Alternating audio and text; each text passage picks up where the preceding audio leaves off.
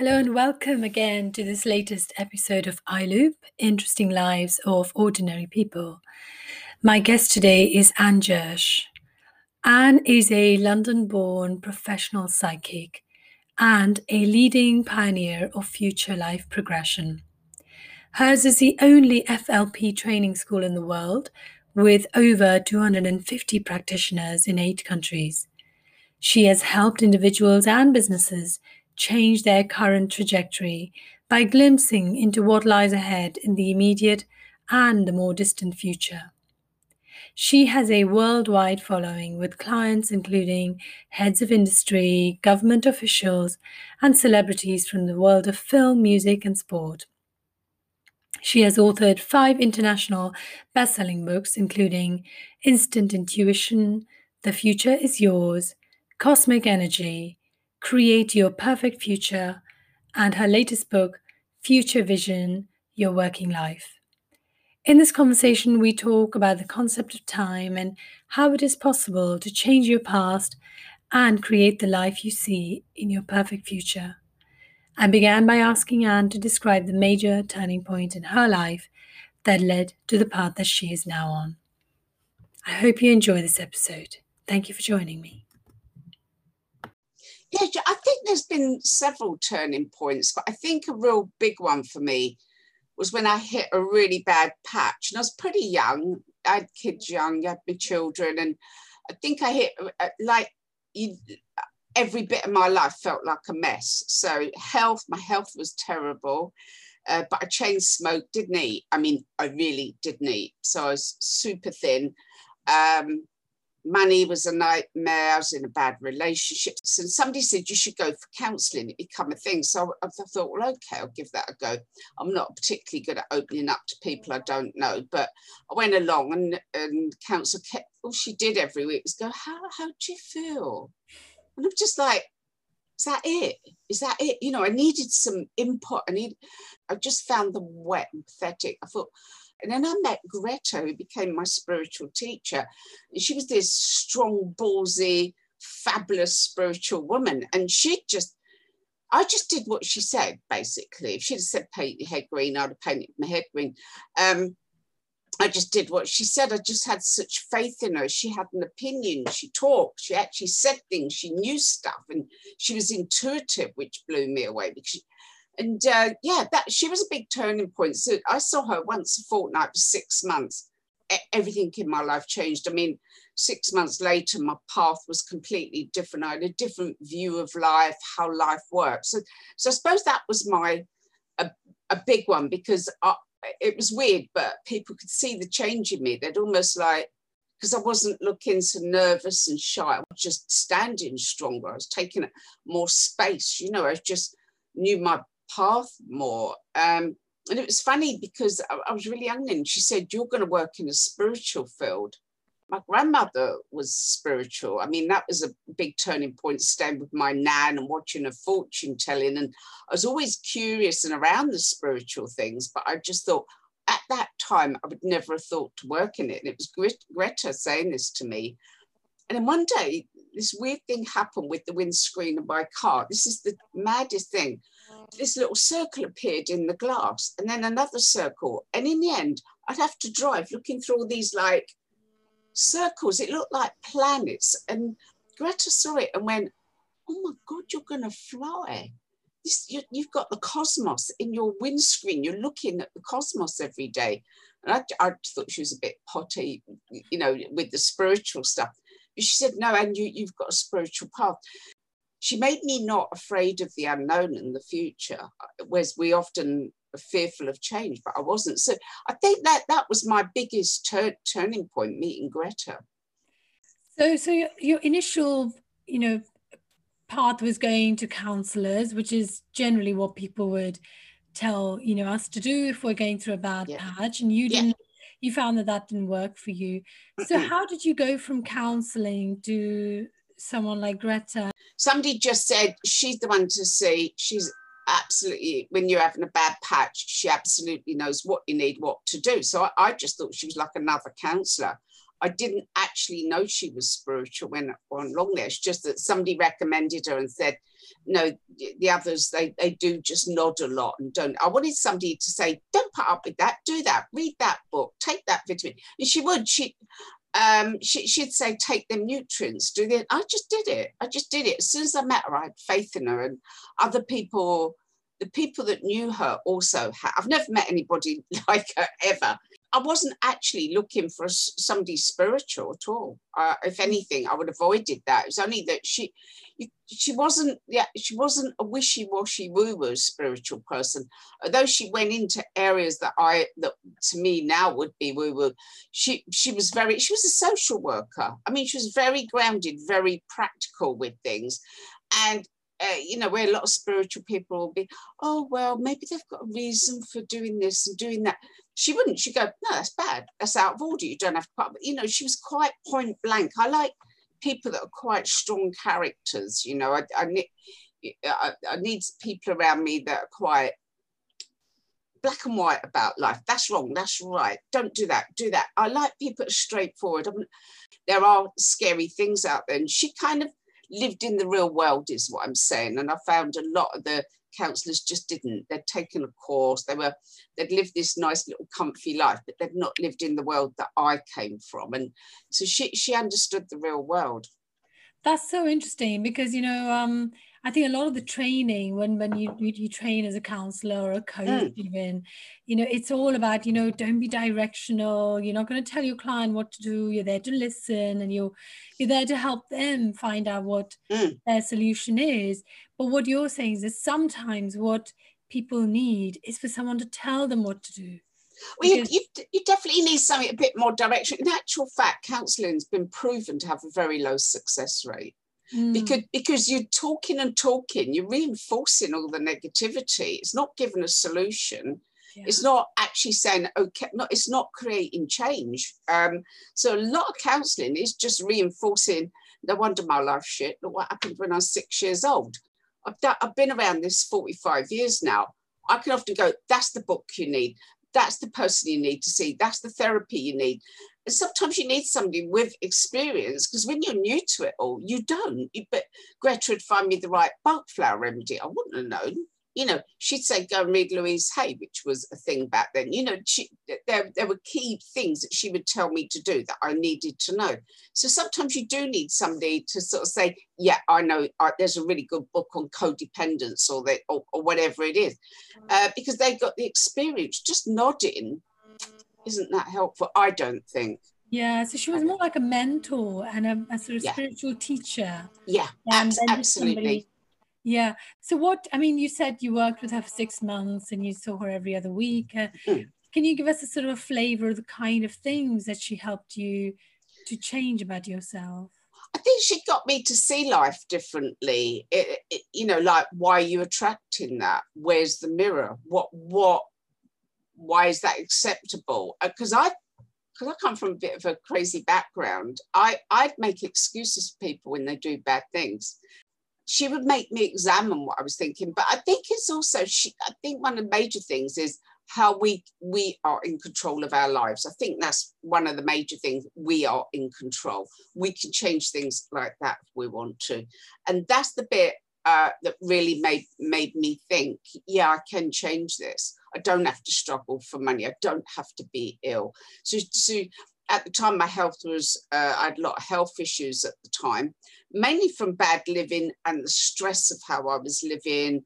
Yeah, she got me to understand why you have certain illnesses, which you got to remember back then was really unusual to hear, that because I didn't know beforehand how you can change, what's happening inside, why you're creating that illness, what's going on, So she taught me many things, but I think a lot of it was you can create your path, which is obviously what I do with people now. Yes. So let's talk a bit about that. So she changed the way you saw your own life, and she gave you this sense of empowerment, that you could create your own path. So what What happened next after that? Well, I think I started to, I stopped people taking liberties. That was a big thing. I found, I'd always say yes. You know, when you say yes, but you're not happy that you've said yes, so you get taken advantage of. So I learned to say no. I learned to set boundaries, which was an amazing thing. And I'd always been around the spiritual path, obviously, because of my grandmother. And somebody by chance bought me a pack of tarot cards, and I think she opened up my spiritual side. So she'd invite me along to some spiritual groups and healing and channeling and all sorts of things. So, but I did start to read cards, and that was a massive turning point, that I started to, and it was funny because I was working in sales and I'm doing really well. It was a type of sales I'm good at, and I didn't realize I hated it. You do you know what I mean? Because you're good at it and you're earning a lot of money. You don't always stop and think, I really don't like this. I really didn't like the people I was working with. I sound horrible, but they were really funny, uptight little people. They never smiled. If you made a joke, they'd all look at you in horror. And so, and I woke up one day, and this is the change she created in me. I just didn't go back. And the boss called me up and said, you crazy, look what you're earning. And your earnings are doubling up each year. You'll be on a fortune. And as he said it, my heart sank. And in between, I'd been reading cards for people. I went, I'm just going to read cards. I've got no idea how I can make a living out of this. I've got no idea how I'm going to pay my bills, but I'm going to do it. So she got me on a very, as I say, practical level. And then I had somebody that was forever turning up with, this sounds awful, but I'll be honest, she had the most horrible child. This woman had just turned up and dumped her kid on me. Could I leave her here for 10 minutes? I'd be gone hours. I didn't even know her that well, but she had a kid about the same age as mine. And the kid would cry, she'd pee herself, she'd hit the other kid. She was just hideous and not my problem. Whereas before I was brought up to be, oh, well, you got to be kind and da-da-da. And one day she came back hours later for a child, and I went, don't ever do that again. Shut the door, gave her a child, don't ever jump your kid on me again for hours. Don't do that. So before I'd have been uncomfortable, you're being mean, it's not the kids' fault, blah, blah, blah. But Greta said, forget all that, just say no. Just say, don't do this. So it was very practical. She was quite a tough cookie. It weren't all spiritual wishy-washy. There were very practical changes to do with money, handling the money, to do with saying no, that people thought I could come around and sit in my house all day. Just people just show up and want to hang about, and I don't particularly want them there. She actually said to me once, do you like that person? I went, no. She went, well, they just keep showing up, and I make excuses and tell them I'm busy, and they still keep showing up. She said, no, just tell them to go away. Just tell you, it doesn't matter if they don't like you, because you don't like them anyway. And I went, yeah, that's the point. I never thought about any of it. I was brought up to kind of go, to be accommodating. Yeah. That's so interesting. So in that first week, you had to learn to receive, because I think it's something that givers find very hard, don't they? They're so busy giving. Yeah. So you learned to do that. And the second one was to learning to say no. Yeah, absolutely. Yeah, and firmly, because the thing is, you end up with people around you that are thick-skinned. So when you go, look, I really don't have time, or I can't do that, they'll keep on and they'll wear you down. So you have to actually be, no, no, I'm not doing that. She told me to read a book, and it was When I Say No, I Feel Guilty. And it's quite an old book now, but it had several techniques in that changed everything for me, because I'd have people, you'd say no and they'd just argue with you or hustle you, or that book, that was it, changed everything. So where were the spiritual aspects of it? When did those come in? So introduction to tarot and things like that. When did that happen for you? Well, the tarot, I'd already had several packs, but I hadn't really, try to read the books, and that it was really complicated. What does it mean when it's next to that one, and in this, and I couldn't really, and there was loads of different meanings. But one day, while I was seeing Greta, my friend had bought me a pack as a gift, and I just picked them up and could read them. It's like she opened up something as well. She teach you about meditation, talking to spirit. She ran a lot of spiritual groups. You end up going along to the groups and meeting other spiritual people. So she definitely opened me up. Although my grandmother was spiritual, Greta was the one that really took me that step further on. I think my grandmother sowed the seed, and then Greta was the one that's, right, go to this. Let's go off to this festival. Let's go here. All of a sudden, you're being dragged off to some amazing event, and it was magical. I suppose I'd heard about it all, been around it, but with her, it came to life around me. And you're watching, and they were all the people she hung out with were amazing people. They floated through life. It's hard to describe Greta, but she floated through life. I've seen her where she was living, she needed to leave that day. She actually had nowhere to go. And I went, Greta, you just got to sort out where you're going later. She said, something will come up. The universe always looks after me. And I'm going, Greta, it's 4 o'clock. You've got to find somewhere tonight. Phone rang. Somebody said, I know this is short notice, but I urgently need a house sitter. I need somebody to house sit my mansion for the next 6 months and look after my dogs. She went, yeah, I'm on my way. And things like that happened to her all the time. So she kind of taught us how to, you flow with life and you don't panic and you don't get wound up. There's a flow to the universe. And when you flow with it, the doors just open. That's fascinating, because that was going to be my follow-on question, that, that to be a spiritual person, do you have to be a certain kind of person? I mean, like, did you have a sort of genetic lineage because your grandmother did it? Or, is it just about mindset and, being open to this new? I don't think I think we're all have got this within us from our ancestors. I think our ancestors lived a spiritual life. If you go back, they would have doused for water.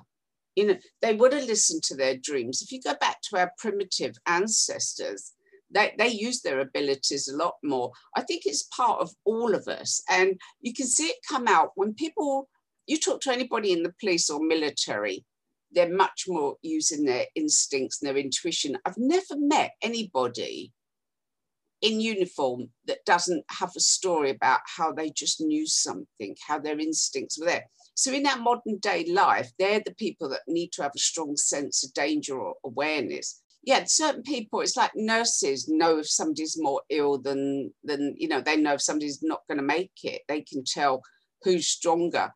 They can often detect the illness by instinct. So people that work in certain professions, so we've all got that within us. A key point is when you meet, there's a lot of people who go, I'm not into all that. No, I'm not intuitive. And then they hit a really bad patch. And that's when the instincts start to work. Often your instincts work when you've got problems. That's very interesting. And I think to your point about, people in emergency services, they don't have the luxury of waiting and thinking about all the facts they know and, coming up with the right answer. You just got to decide literally in that moment what your next thing is going to be. The military do actually teach this. The SAS teach what they call jungle consciousness, that when you're in the jungle, after you've been in the jungle 2 weeks, it takes 2 weeks, because at first the jungle's really noisy and it's just a lot of noise. But after 2 weeks, there's one noise that you go, be careful, and it's danger, could be a wild animal, or out of all the noises. They also teach, if the enemy are coming towards you, don't look at them because they will feel you looking. Avert your eyes, otherwise they will sense you watching them.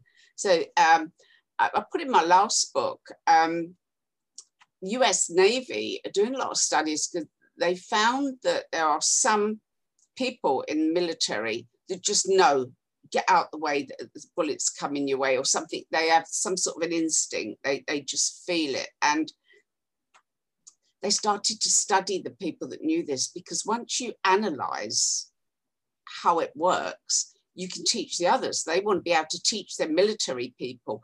I interviewed an ex-military guy that he just said he gets this tight feeling around his head. And that's like a signal to him, hang on, be careful here. And it actually saved him on a number of occasions where he's kind of gone, he was in a minefield, he was driving for days in a truck with several other people. And they got to this one field and he went, don't want to go into that one. No reason, it looks same as the others. They drove into it, found it was a minefield, and they were stuck there for 2 days. But he said that tight, and one of the other guys in the truck also went, no, this don't feel right. What? It looks the same. What is it? And we have that primitive instinct. So sometimes it comes out when it's needed or when we're having a tough time. Yeah, yeah. And the key is to really learn to listen to it. Well, yeah, one of the reasons I put the intuition course together is because we might have the odd flash of inspiration, or now and again we might know something, but I've spent years analysing intuition. How does it actually work for you personally? We all have our own way of processing information. So once you've sussed out how it works, then you can use it whenever you want. You can actually tap into the intuition. So I've spent time breaking down intuition, absolutely breaking it down into lots of different submodalities to find out how it actually works. And it's quite interesting that once I've worked with people and taught them their intuition, it's a very interesting process that they bring up all the time.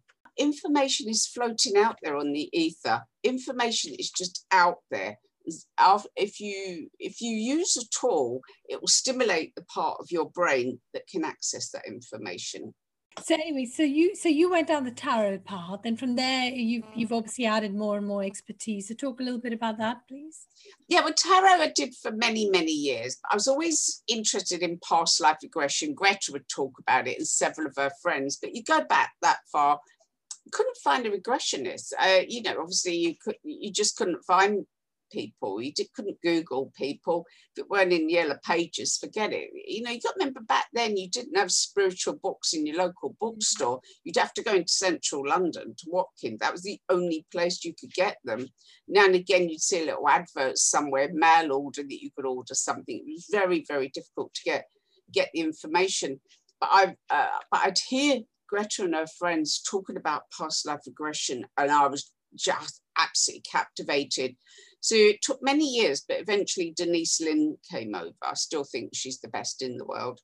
And she did a huge room full of people. I think it was something like 800 people in the room. And she took them all back to past lives. And that was it. I knew I had to work with it. But again, there was no training. So I trained in hypnotherapy. I trained in clinical hypnotherapy.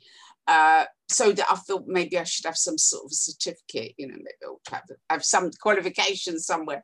So I did that and just started writing my own scripts and started taking people into past lives, and it was just captivating. It was just magical. Absolutely, totally love working past lives. Then one day some military guys came wanting to find out something from the past. And I ended up working with them quite regularly. And there was something specific. So I brought in somebody else to take me and them back. And all three of us jumped forward and started glimpsing the future. We didn't know at the time, but what we'd actually saw was the attack on the Twin Towers. And that was 3 weeks before it happened. Mm-hmm. Yeah, it was very shocking. At the time, we just thought, well, we didn't find out what we needed to know from the past. We've had a rubbish session. That's how we saw it. 3 weeks later, when it happened, we were just shell-shocked because we hadn't known enough to stop it or change anything. But we started to experiment, and my whole life changed. This is probably my biggest turning point because my whole life changed in a short space of time. We started glimpsing world events, not the obvious, things you might guess. This wasn't guessable things. We started to see the future. We started to write down. I started to take my clients forward. And what really got me, things they saw at 5 years started to happen much sooner. We go and find the best of the future, and we fast track the future. So if somebody sees their future love in 5 years, they don't want to wait 5 years to meet the love of their life or to get their career on track. So, and it changed the people. We were kind of going into the future and bringing the best of the future back into our current consciousness, and everything changed very quickly for me and for other people that have trained with me. They've noticed huge change in their lives in a short space of time because we jump beyond current limitations. So FLP is now global. I mean, we've got people in 22 countries. We teach people how to be practitioners. We're working with youngsters. We're being brought into the corporate world. I mean, it's just taken on a life of its own. So that was a big dramatic change in my life, discovering FLP. So was FLP obviously future life progression, isn't it? Yeah. Was that something that was already established? I mean, past life regression clearly was something that people have done before, or, did you stumble upon something that was not yet mainstream? It was not at all mainstream. I mean, it took me 6 months to get insurance for the practitioners, because just nobody understood what it was. There was a scientist that had studied a lot of past life to disprove it, and actually found so much evidence, started looking into the future. Then I dug around and I found Dr. Bruce Goldberg, terrific guy. So by then I'd already set up working with people, developed my own techniques. And I found he was a dentist in America that had actually started taking people forward, but often a long way into the future in a very different way. I wanted to work with people in their current lifetime or change their current lives. I wanted to improve people's current lifetimes. Yeah, I mean, he was not so well known, but his work was really, really, really good. Worth looking him up, Dr. Bruce Goldberg, really good guy. But I think I'm the only one that's really taken it on a very wide level and used it to change people's lives now. What's been interesting is it's attracted a type of person to train with me. So they're people that understand slipping around in time. They understand it, and they're amazing to work with. And I remember thinking it was getting so big and so busy, and I'd been, can you come to this country, that country, can you come here and teach? I suddenly thought, I can't be everywhere. I love jumping on platforms. And I suddenly thought, why are you trying to? You amazing people with their own expertise have trained with you. So it's become more a group of us than about me. The corporate world's calling me in. So that's been very interesting. When you've got government department calling you in for a month to work with their people and they're loving it, that's when you kind of saying, yeah, something interesting is going on here. So yeah, it's just been fabulous, been really, and it gets more exciting all the time. And the practitioners, they're like a family, because they're all on the same wavelength, so they all get on with each other. So how does it work when a corporate wants you to come in? What kind of things are they asking you to work on? It was about 5 years beforehand, I could feel the world of work was going to keep changing, and it's going to keep changing. Okay, we've had COVID, we've had lockdown. AI sounds futuristic, but it's already running our lives. There's so many things that are going to, this is just scratching the surface. The world of work is going to keep changing.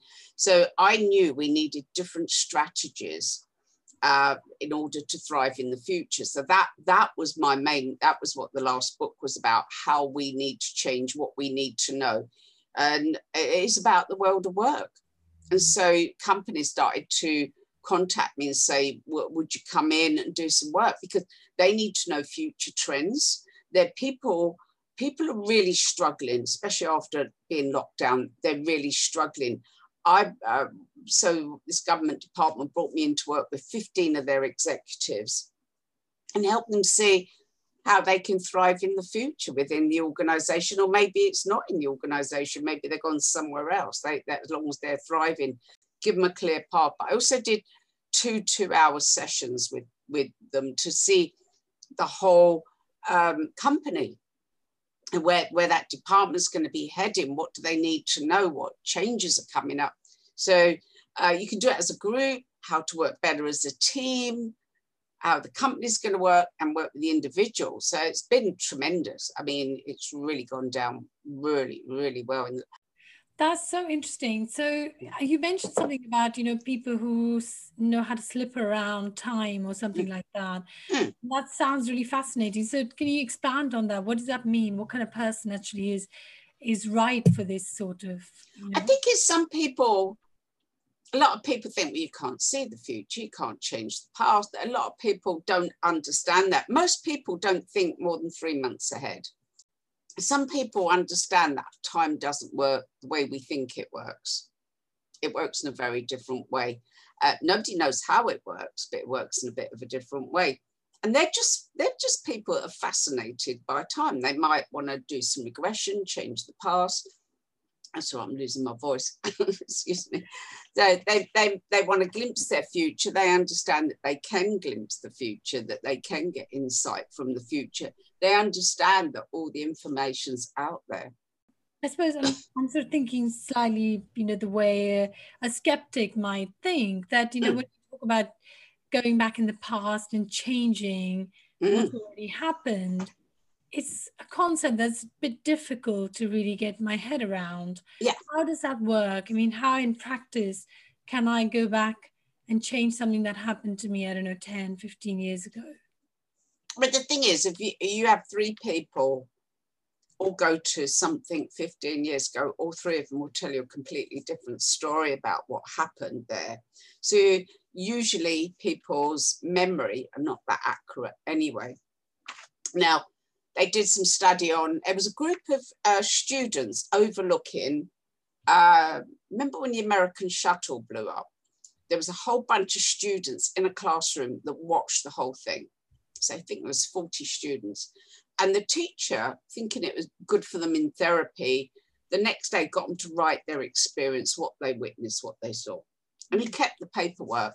And many years later, he pulled out and read what they'd written.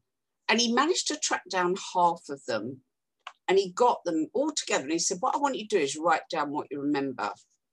And they wrote down very, very different events from what they'd originally written. But they swore blind that the newer version was the more accurate than the one that they wrote the next day. And it's because you see the news report, people make comments, all that starts to become your memory. One of the great scientists actually gave his children memories of his father, because he said, my dad was great, and they never met him, which is really sad that they didn't have this great granddad. He died before they were born. So he would go, oh, the time your granddad took you to the seaside. But he gave them memories. And them children, when you wire them up, their brain is acting as if it's a memory, not as if it's what we, the Irish call a make it up. So we can actually create memories. So your past is just your concept of what happened in the past. The human brain, we have a lot of problems understanding time because from birth we've been trained to see time in a certain way. But one of the major things that I mentioned, I like working with addictions because I think it's the modern plague is addictions of all kinds. So it's a Chinese study, and they took, believe it or not, parts of China have a huge drug problem, and they took addicts and they got them to change their memory. And it's just basic timeline. You go, right, the time you took a load of drugs and you really got into taking drugs for that year. Imagine you take that out, and in that year you lived really healthy, went for a run every day. And that you actually can take out memories and put in positive memories. The rate of them slipping back into drug addiction plummeted by changing how they saw the past. So it's a major breakthrough study, I believe, because we can change. So somebody that's had a terrible, terrible life, imagine if you change their past. Imagine if you change how they view the past, they will change, their life will change. They'll suddenly no longer be the victim or this always happens to me. They will have a different concept. That's so powerful, and it makes so much sense, doesn't it? And it goes back to the point you made earlier in our conversation about the reason you didn't like counseling was you were being invited to keep talking about the things that you didn't like about your life. Yeah, you reinforce it. Essentially reliving it, and you can, So that's fascinating. So FLP and past life regression and these other things have become very much part of your toolbox.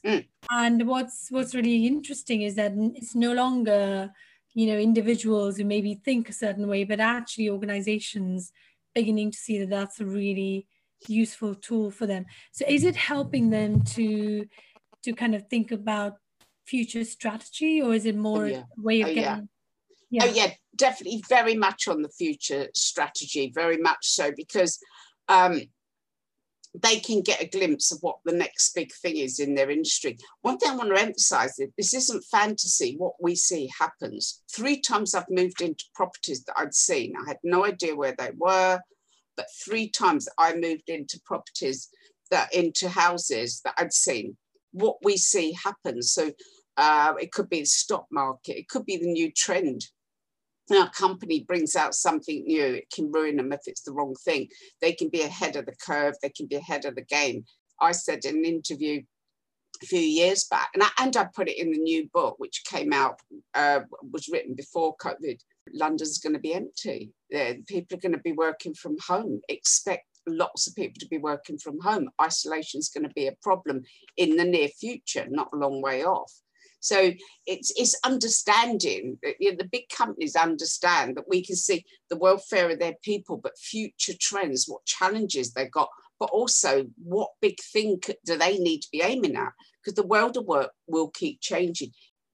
So I have a sort of couple of questions on that. So one is obviously, you know, if you see positive things and you see, you know, possibilities, that's a really lovely like framework to almost work towards. And I can see why that could be quite, you know, positive and helpful. What if you see something negative? Like, were you able to see that we were going to have something like a pandemic? I mean, you saw empty buildings and all that. Yeah. How specific can it get, and what can you do when you see something that is like disaster that's looming? It's a funny one, but I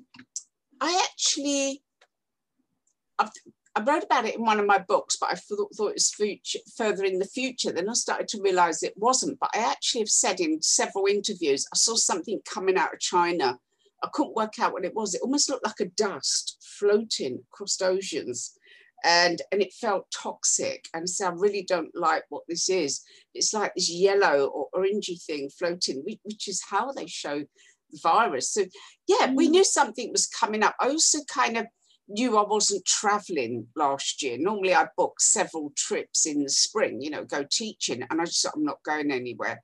And I read for a pop star. He was about to go into theatre, and I went, it's going to get put off for months and months and months. He went, how can it get put off for months? I went, I don't know what would cause that, but that is going to get postponed for months. I didn't know that the weird thing coming out of China was the same time that nobody was travelling. You know, I didn't know why anybody wasn't travelling. Sometimes you've got to try and piece things together. I thought, is it going to be that Icelandic volcano? Because that was the only, it's finding the frame of reference that makes sense. I didn't have a frame of reference for it, but we certainly knew key things. The key thing is, what do we do now? Because more things are going to create change. And so we need to have that little bit of instinct, that little bit of insight. The other thing I just want to mention is we have too much choice these days, and we end up with far too much choice. So people don't make progress. They're dabbling in this, dabbling. What we do is we find your big thing, so you know what to work on. So you do start to make some fast track progress, which I love. So if in the future you see, going back to a question, if you see you're going to get the sack, your industry is going to die a death, because some industries do. Imagine if 15 years ago you were working in Blockbusters, and I'd say nobody's going to be coming around Blockbusters hiring a video, they'll be able to stream it. You think that'd be silly, but the world is going to keep changing that way. We can head it off and go, okay, what else can I do? We can find insight into create change. I knew I wasn't traveling, so I started to make plans for how am I going to promote my new book when I can't go to anything, you know, when I can't do my public speaking or do anything. So I started adapting everything, you know. So yeah, when you see something negative, you create change. You just go, okay, what do I do instead?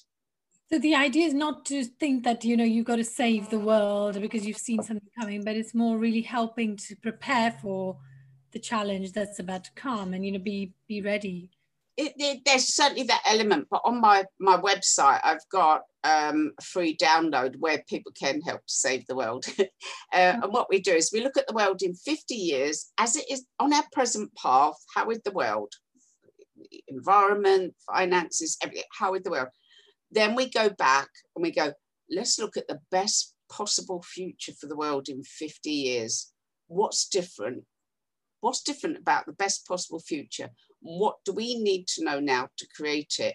But it's that thing, it's like you take one person, take yourself. If your life is absolutely wonderful in all aspects, you can help more people. You bring other people up. When people are struggling and fearful, it spreads. You can watch the fear and misinformation being spread right now. People are very fearful, and they're spreading fear. They're spreading fear and confusion and anxiety. But if you do well, that's what you'll spread. So work on yourself and help to create a better world and help to bring people up. That to me has to be the way to live. Yeah, yeah. And it doesn't need everyone to do it. Even if a small number of people do it, they can 1%. 1%. Only takes 1% of population to create massive change. Maharishi effect. Yeah. Yeah, that's fascinating. So I've read one of your books, and I'm really keen to dip into the other one. So I've read The Future Is Yours. Okay. And cool. I love that you actually give in that book such clear tools for people to do this for themselves. So they don't have to come to you. They don't have to go to a practitioner. You provide them with a template where they can, if they want to, they can look into their own future. So can you just quickly tell us what your other books are as well, please? The first book is Instant Intuition, because again, it's instant because I'm not patient. So because you've got a decision to make. You can't sit on a mountain for 6 weeks. So I give you loads of techniques where you can just go and tap in very quickly. The Future Is Yours, the one you mentioned, is the second book, which is all about FLP, and it contains a lot of exercises of how to see the future, how to glimpse your future. Cosmic Energy, the third book, what I did for that, I kept going 100, 200 years into the future to find out what we know in the future that we need to know now. And the answer kept coming back, cosmic energy. It's all about the energy. And so that was a bigger book to write because I was learning things that were not already out there and trying them out on groups and wrote the book. Fourth book is about create your perfect future. And that's taking FLP a big step forward where we're going 1,000 years into the future. We're changing the past. We're clearing the path. That was an exciting book to read because it took things a lot further. Then the fifth book, my recent book, Future Vision Your Work in Life. And that really is what you need to know, the 10 strategies you need to thrive in the future. And we need very different strategies today than what we have been using in the past. It starts off, whatever you do, it will change. I don't care if you're a hairdresser or a CEO, whatever you are, a restaurant owner, a nurse, your world of work will change. And if you keep doing what you're doing, you won't keep getting what you're getting. You'll slip backwards. So that's how the book starts. But it gives 10 strategies. So they're the 5 books. Fantastic. Well, I'm going to check them all out. Thank you. And what I want to do is maybe just end by asking you, obviously it's been quite a long journey, and, meeting Greta all those years ago clearly was a big turning point for you. So where you are now, do you feel that you have created the life you maybe once saw in your future? That's an interesting one. Yeah, very much so. I mean, in the past, I saw the house I'm now living in. I saw my grandchildren long time before they were born. So that was really amazing. That was a vision. Let's say 2 boys running around, and then there was a little girl. And the 2 boys, the brothers, their, granddaughter, they were exactly what I described. I've written about it something, I think in one of the books. But so yeah, I have pretty much got the life I saw. It's funny because I kept seeing myself on stage talking to people, and I'd be wearing a navy suit. I went straight out and bought a navy suit. That is my go-to for. It's almost become my symbol. So yeah, I have basically got the life I saw. With more books, we're dealing with amazing people. I mean, when you've got industry leaders coming to see you, it's really, really fabulous. When you've got really big names calling you up and they're really listening to you, that's magical. It's magical. So yeah, I've got the life I saw. Yeah. Yeah. And what is your definition of a fulfilled life? Well, it's an interesting one because I think a lot of people say they're fulfilled and they're not. I honestly find a lot of spiritual people very uptight. I find them very uptight, a bit too serious. Whereas I've been around a long time and I've seen so many scares. There's going to be a nuclear war, there's going to be this, there's going to be that. And I think a lot of it is just to go, I'm okay today. That's a fulfilled life. I've got food on the table. I've got a comfortable bed to sleep in. Can watch a good movie. Do you know what I mean? I've got good people in my life and I'm healthy. that I think we do come back to gratitude and acknowledging what we have. But I think also part of it is contribution. People who don't contribute, who don't have a purpose. If you're doing something that might make the world a bit of a better place, that I think that's fulfillment. Living a comfortable life rather than thinking, oh, I haven't got a big car, I haven't got this, I haven't got that. No, what have I got? What have I got? I'm actually rich. I was thinking about what you were saying about Greta and how she kind of floated through time, through life. Yeah. It feels like maybe that would be quite a fulfilled life, wouldn't it? It really is, when you got that faith that no, it'll all work out just fine. And it does. It's like Mark Twain said, in my life, I've worried about many things, and most of them never happened. You just be okay in your life today. Just today go, I can make good food. I can be surrounded by wonderful people. I've got my health. It's counting your blessings, I think. Count your blessings and do something to make somebody else's life a little easier. And I just think spread a little bit of joy, make people smile, show a bit of kindness, then you'll have a fulfilled life. Thank you so much, Anne. And I'm so grateful. I mean, it's amazing that, I got in touch with you this morning.